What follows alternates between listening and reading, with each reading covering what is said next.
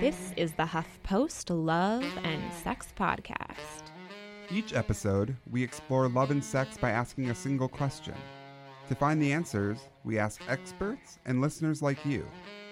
This episode contains explicit material. Please proceed with caution. I'm Noah Michelson. And I'm Karina Kolodny. Hey kids, let's sing that song you like, the one about the sugar cane. Okay. This week's question is, what does it take to be a sugar baby, sugar daddy, or sugar mama? Before we get started, we should probably begin with the origin of sugar daddies and sugar babies. Everyone is probably familiar with the term sugar daddy, usually understood to mean a wealthy older man in a relationship with a much more attractive and often much younger woman. It's clear in these relationships that there's some sort of exchange happening, but the exact terms of that exchange have usually been nuanced and undefined. But with online dating, we've seen the formalization of sugar dating, which is when younger women, and sometimes men, sign up on a dating site that specifically pairs them with potential sugar daddies. And the younger counterpart in these relationships are known as sugar babies. Sex work is a profession as old as time, and sugar dating seems like a pretty natural extension of commoditized relationships that were happening all the way back to the Greco-Roman age, probably even before, or that's my guess. Noah, any thoughts on where the term actually comes from? Well, Karina, according to the Loveland Reporter Herald, my second favorite online news source after the Huffington Post, in 1908, Adolf Spreckels, that's his real name, the heir to the Spreckels sugar fortune, married a woman 24 years younger than him, and she called him her sugar daddy. The Atlantic recently published an article titled Where the Sugar Babies Are, and the data clearly shows an increase of babies at colleges and universities in New York, Atlanta, and Texas. Why is this arrangement on the rise, and what's the line between being a sugar baby and being an escort? We'll be speaking with a sociologist, two women who are documenting the sugar dating lifestyle, the founder and CEO of multiple websites that cater to sugar babies and sugar daddies, and an actual sugar baby to find out. So let's do this. C&H, the pure cane sugar from Hawaii. Well, my name's Tess, and I'm on the road right now. I'm traveling, but I've been living in San Francisco, writing my book, and working as a sugar cunt, or sugar baby, as a lot of people like to say. We met Tess through a mutual friend and really enjoyed her perspective, mostly because she was frank and upfront about what she did and what exactly it entailed. Well, I became a sugar baby. Originally I very much was a sugar baby. I had no idea what I was doing, and I was just thinking, well, I have a lot of sex, I may as well get paid for it. And this was right after I graduated from college and just needed some cash because, all the millennials graduating from college with tons of student loans and no marketable skills. So that was sort of my initial getting my feet wet. And over time, I feel like I've evolved into the sugar cunt I am today. My relationships have improved in general. And initially when I started, I didn't have any kind of screening process. It was just sort of the same way I approached any other kind of dating, which was, I guess, shotgun blast, just like, yeah, whatever, I'll meet anyone. And, like, they're paying me, so it doesn't matter what I feel about them, which just not blew up in my face, but I just didn't enjoy what I was doing. I just hated every minute that I spent with these people because I didn't like them. My first date was with this guy. I don't know, it was pretty unremarkable. It was just a guy who was pretty insecure that wanted to pay someone to bone him. It was pretty boring, and I don't know, I didn't really enjoy it the first couple of times. What would you say, is there a typical date, or does the date depend on the sugar daddy, or how does that work? Can you give us an idea sort of what a date might be like? Sure. Well, my dates right now are fairly formulaic. Like, I don't spend too much time going back and forth with messages. I don't like all the pointless texting and pictures that a lot of guys want to start doing. And in exactly the same way when you start dating, like if you meet someone off OkCupid, they're just like, oh, let me talk to you for 3 days and then not set up a drinks date and also send you dick pics. And it's just like, oh, my God. But so I like to set a firm date quickly so that we can just meet in person and see if we have chemistry. So first dates are I tend to direct them. I like to, I ask a lot of getting to know you questions. Why are you on the site? How long have you been on it? It's nice to get those factual things just because it helps get guys talking and get them comfortable. And usually that's when they start opening up about really why they're on the site, like why they're trying to pay someone to date them as opposed to, going and dating someone. And then once we sort of build a little bit of rapport and see if we think we'll get along, that's pretty much the first date. Kiss at the end. It's pretty standard first date for anybody. I think just getting to know each other and seeing if, what's like dogs, sniffing each other's butts and seeing if you guys like each other's smell. And then the second date sometimes happens like right afterwards, depending, because a lot of the married guys only have so much time. So it's like, well, we'll spend an hour at lunch, and then if we like each other, like we'll just get a hotel room. Because the second date's usually the one where it's just like, okay, we'll just go straight to it and start the physical relationship. And then it's funny because after, we have sex, it's the pillow talk happens, and then they tend to open up more, and that's when my therapist hat comes on, which is really, my bread and butter. I mean, I majored in psychology at Princeton, so that's my favorite part. What may surprise many people is how educated the majority of sugar babies actually are. Carly Sortino, who's behind the popular Slut Ever blog, has chronicled the experiences of sugar babies for Vice's Munchies site. The biggest site is seekingarrangement.com, which has by far the most people on the website.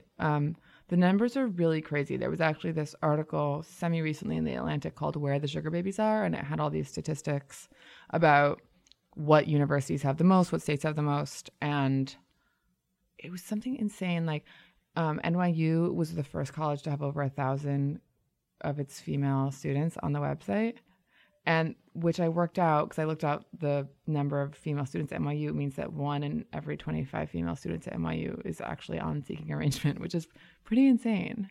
It's not a tragic situation. These are usually well-educated middle or upper middle class women who are paying insane amounts of money for their tuition or are living in major cities where the cost of living is really high. And it's like, why would I work at a coffee shop and make $11 an hour or whatever, or when I could just sleep with someone who's not that bad and make $800? It's like, we all sleep with people that we kind of don't like that much. You might as well get paid for it. And, that's the mentality, and I really understand that. One of the first women I ever interviewed, the one who had this sort of really crazy, glamorous, extended sugar baby lifestyle, she's like, all these young college girls are getting on the site and they're driving down the market because they think that $300 is a lot of money. They're 18 and then they have sex with people for $300 and they don't understand that they're driving the market down because she's like, we want to be getting upwards of $500, $600, $700 for sex with somebody. And if these guys who have been paying that much now can go and meet a college girl who sort of doesn't understand her worth or what the going rates are, sleeps with these guys for $300, then it's going to ruin it for everyone. We also spoke with a recent Princeton graduate who was intrigued when more and more of her former classmates began dabbling in sugar dating. So she started documenting their experiences. My name is Parinda. I'm a freelancer. I'm a documentarian and multimedia artist living in New York. Parinda has been working on a film called Daddies Date Babies. He's like a person of power. And I look up and it's this like 60 or like 70-year-old old white dude. He was really fucking scary. He creeps me out. He like tried to brainwash me. He has like some missing teeth. He likes to like go to Japan and like find small schoolgirls. He had me insert like a metal thing like into his urethra. So fucked up. He got out, I started crying, but I didn't say I think I got raped. It's time for things to change. Like my life needs to change. The trailer for the film comes across as pretty dark, and it features Tess, who we spoke with earlier. However, Parinda doesn't seem to think of sugar dating as inherently negative or positive.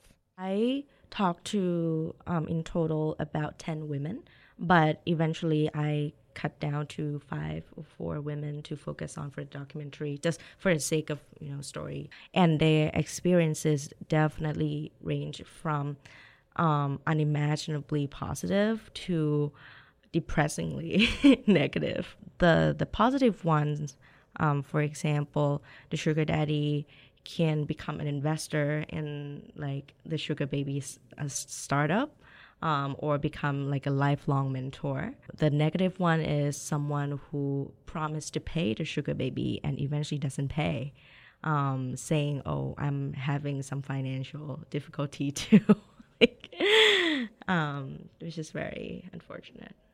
You are definitely taking a risk, but it's kind of like a high risk, high return kind of activity. I know some of my subjects got flown all over, and sometimes she shows up and the person was really nice. Sometimes the person asked her to do weird things that she didn't expect before.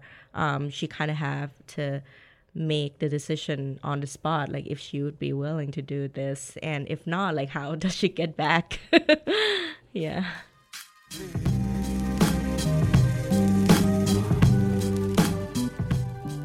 You're listening to the HuffPost Love and Sex podcast. Coming up, you'll hear from the founder and CEO of the leading sugar baby website and learn about the dangers of being a sugar baby. If you haven't had a chance to find HuffPost Love and Sex on iTunes, take a moment to subscribe, rate the show, and let us know what you think. You can also find us on Twitter using the handle @HuffPostPodcast, or send us an email. Our email address is loveandsexpodcast@huffingtonpost.com. We love hearing feedback and ideas from our listeners, so long as it's good and nice and flattering. In fact, our next episode was inspired by an email we received after our last episode. It's about open relationships, and you won't want to miss it.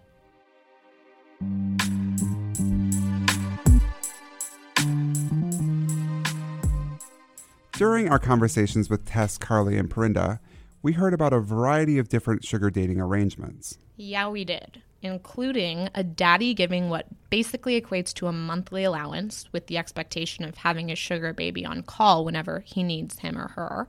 A sugar daddy flying a sugar baby to a destination for a weekend or more for several dates. A sugar daddy offering a price for a single encounter or an a la carte experience. A sugar daddy who just wanted to talk on the phone, not even have phone sex, just chat.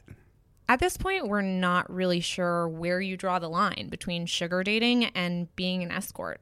So we're going to default to an expert for some insight. So I'm Dr. Christian Grove. I'm an associate professor of public health at Brooklyn College.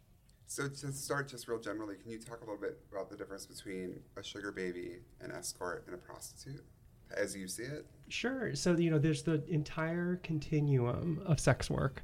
And I would say sugar babies probably fall just outside of that continuum, where they would probably not consider themselves part of a sex work, arrangement at all. So it all falls under the umbrella of sex work, but this is the one thing that would probably sit just outside of it. There are a number of escorts who have become sugar babies, or escorts who may have a particularly financial lucrative relationship with one client, but still may escort on the side. But that is just one type of, kept person or sugar baby or whatever term you want to use. And then you just may have someone who just is in a financial relationship with someone, and there's maybe an age dynamic and a financial dynamic as well, who may not have any experience whatsoever in the other realms of sex work.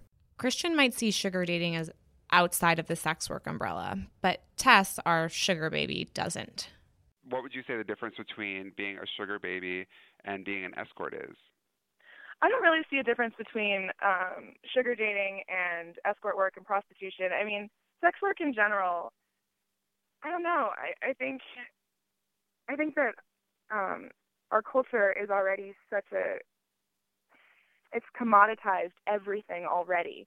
So it's impossible to pretty much do anything without being a whore in one way or another. Like selling you're selling your integrity every time you go to McDonald's because of the way that they slaughter the meat there, And I guess I just, it's a little bit more upfront with sex work, the idea that you're giving dollars for sexual pleasure in some way. The thing about sugar dating is that it's truly dating most of the time. It has a different name because it's just a different thing. People are paying for time and attention more than just sex. But I think it's a distinction without a difference. But you would say, though, that, obviously there's a sexual component to it, but you would also emphasize that there is an emotional or, that's part of it as well. I would say that sugar dating is simply a name for a longer type of beneficial relationship, or a relationship where you're getting like a material thing out of it.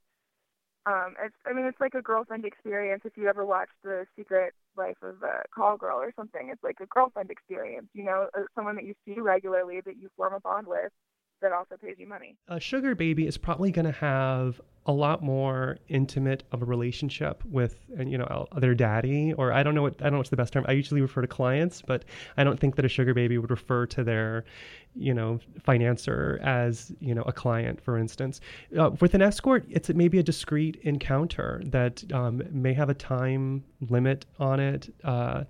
And, with escorting, you're not paying someone to have sex with you. You're paying someone to leave when the sex is over. And you're not going to be dating this person or investing a large amount of time in them. But that's not to suggest that clients don't develop meaningful relationships with their escorts over time. But there's many of the emotional aspects of that relationship would be different in an escorting encounter as opposed to a sugar baby, sugar daddy relationship. At this point, I feel like we have a pretty clear understanding of what it entails to be a sugar baby. But what about sugar daddies? I don't think that all sugar daddies are rich old guys who can't get dates. I also think the other side of the stereotype is that they're these rich, exploitative older men taking advantage of these young girls. I think they're really across the board. I mean, it's sad, but from the girls I've interviewed, what they always say is that the quote unquote best guys are the married ones, the most attractive, nicest guys, because of course there's a reason why they're on the site. You know what I mean? They're married, they're looking to have an affair. And so there's nothing wrong with those guys. I mean, they're cheating on the wives, but I mean, if a guy is single and 45 and looking to pay someone for sex, maybe there is a reason why that is. I mean, then there's a ton of reasons why it could be. It's because you're not looking for a relationship, because they want sex to be casual, because they have a fetish, or they're turned on by the exchange of money, because they want a better caliber of girl than they can get by going out to a bar, or sometimes it's just easier, if you don't want to put the effort in to go out to a bar and find a girl, and you can have someone come over your house if you give them money, and $500 or $1,000 isn't a lot to you, then, there's all sorts of reasons. There definitely isn't, I don't think that the pool of men is sad or gross in any way. I think they're, I would say, sadly, the most attractive, nice guys on the site are probably married and are looking for a covert affair. Tess can confirm Carly's observation. There are lots of married sugar daddies. Well, my experience lately with sugar daddies has been that they're older men, not rich, but established, like definitely wealthy, like just have a nest egg and like a decent amount of money. The ones I've been talking to, by and large, are just married. They're married. They're so married. All of them are married, and none of them are having sex. And so that's one demographic that I have encountered a lot. And more than that, though, I actually wrote a piece on this recently. They're not just undersexed, they're underloved, and they don't get. And this is across the board for any person that I've dated through this site, and most people that I've dated outside of the site, but sticking to the site, it's just men who feel like they've succeeded in life. They have the money, they have the job, they have the career, whatever it is, they have that, but for whatever reason, their emotional life is just lacking. And I think it's just a natural impulse. They buy everything else. They're like, well, shit, why can't I buy a connection? So that made us wonder, is it actually possible to buy a connection? Caitlin Bogucki, our producer, reached out to Brandon Wade. He's the founder and CEO of SeekingArrangement.com, MissTravel.com, What'sYourPrice.com, and the company's newest site, OpenMinded.com. My primary goal with the website was to solve my own dating issues, and it has been extremely helpful. I was the first member on the site. I've met countless of beautiful women who are intelligent, open-minded.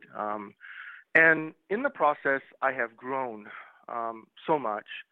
My physical appearance have changed in the process because as I date these young women who have a much better sense of style and fashion than I do, they take me out shopping. Of course, I'm buying stuff for them, but at the same time, they're giving me lots of guidance as to how I could dress better and carry myself better.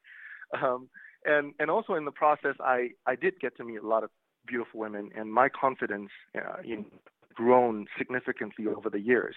So that in my mind is the biggest success story. There are obviously countless of many other success stories we hear from members every single week, every single day, telling us that in the process they found love. A lot of the girls come to Seeking Arrangement because they have just experienced a failed relationship. They're perhaps jaded. They think most men are losers, and they come with a much more open sort of mind to be willing to see what's out there. And I think as long as people are able to be clear about what they want and what they do not want, and they're willing to send that message out there to the universe, to the world, either through their profile or through their actions, they're bound to find what they want. So I would say Seeking Arrangement, has certainly had quite a lot of success stories, to share in that sense. And there's no one simple solution. There's no one configuration that works for everyone. What ultimately works is, as I said, people who are open-minded, who are willing to sort of share and explore, because at the end of the day, that's what living is all about. It's about being happy. It really is about being happy. And there's no doubt that generosity, companionship, and money can make people happy. But there are also risks, and they should be heavily considered before using any one of Brandon's sites. My last question is, do you have any advice for someone who's interested in becoming a sugar baby? Yeah. Be honest with yourself. Trust yourself. And understand that this is your business that you are running. I approached it initially with a lot of desperation. Like, I need money, I need money, I need money. And that just got me into shitty situations. So if I could advise myself now, I'd be like, calm down, take your time, find people that treat you well, that you like. Right. They're there. You just have to spend a little bit of time looking. So with that in mind, have you had any really negative experiences or potentially dangerous experiences?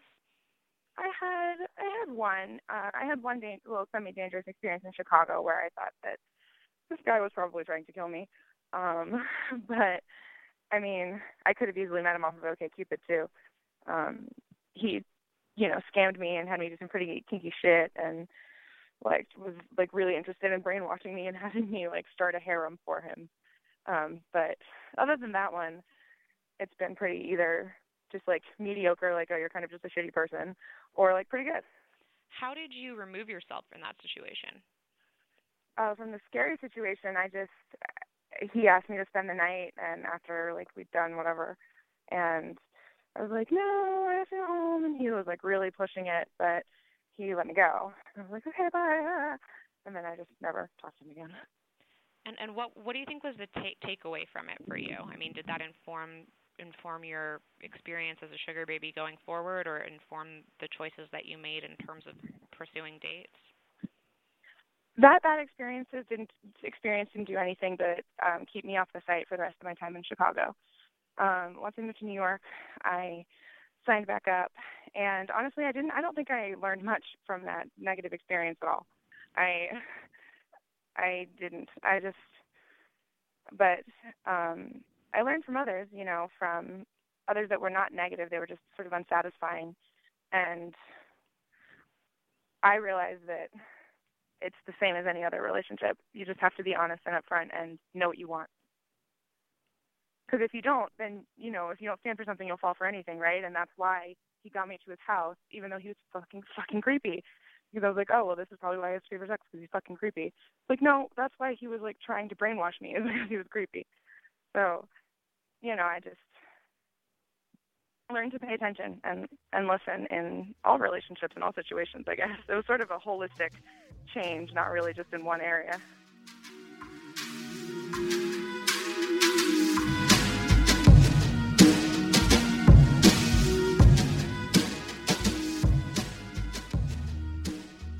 and come into every episode and every topic we approach with as open of a mind as possible.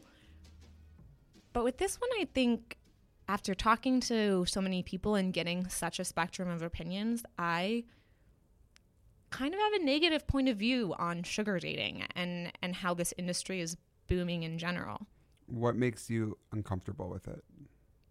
It just seems like a situation that's so ripe for coercion. It seems like a situation that is coercive. I mean, I don't know how you can split those two up when it's I'll give you money, or like we will literally commoditize this exchange of sex to something else, and how that isn't kind of coercive, especially when it's in a long-term relationship and they're giving you something to be available for like a longer-term capacity. I think I'm even more comfortable with sex work or with escorting, where it's, you know, this is what we're doing and this is what you're getting out of it and that's the end of it, as opposed to having this open-ended exchange where where's the line between like I say no to something and then this allowance or whatever is withholding. It just seems so paternalistic and problematic. Mm-hmm. It's interesting too when you bring the emotional side of something into play. I think you're right, with sex work so often it's cut and dry. You know what you're exchanging and what you're getting in exchange. I think when you start talking about emotions and deeper relationships, it gets a lot more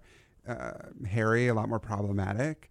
And I don't want to take away the autonomy of these women or their choices, but I think that you're right. I think this gets romanticized. I think that people often don't have the full picture, and I think it can be really, really dangerous. I think it's so easy to fall into this pretty woman mentality where you think, you know, oh, I'm going to be a sugar baby and I'm basically going to be Julia Roberts. But you have to realize, like, even if that is you, not every sugar daddy is going to be Richard Gere.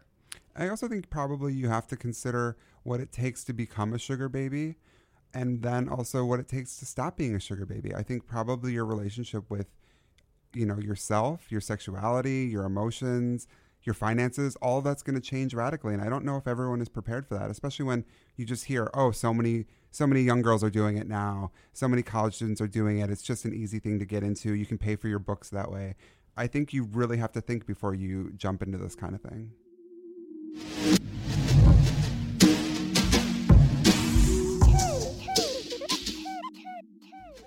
That's it for this episode of HuffPost Love and Sex. Thanks to our producer and editor, Caitlin Baguki, and production assistant, Jorge Corona. Please let us know what you think of the show, especially if you think it's awesome or want to go on a date with Noah. You'll find us on Twitter. It's @HuffPostPodcast. Our email address is loveandsexpodcast@huffingtonpost.com. And if you like the show, please be sure to tell a friend and subscribe to us in iTunes, Stitcher, or your favorite podcast app. And don't forget to leave us a rating or comment wherever you subscribe. It helps other people discover our show, which makes you a really good person. And click those gold stars. If we get more of them, HuffPost has said they'll buy us a time machine. And maybe we can get a date with Richard Gere circa 1990. Our next show will be all about open relationships, an idea that came from one of our listeners. So please shoot us an email, and the next topic we tackle might be all about you.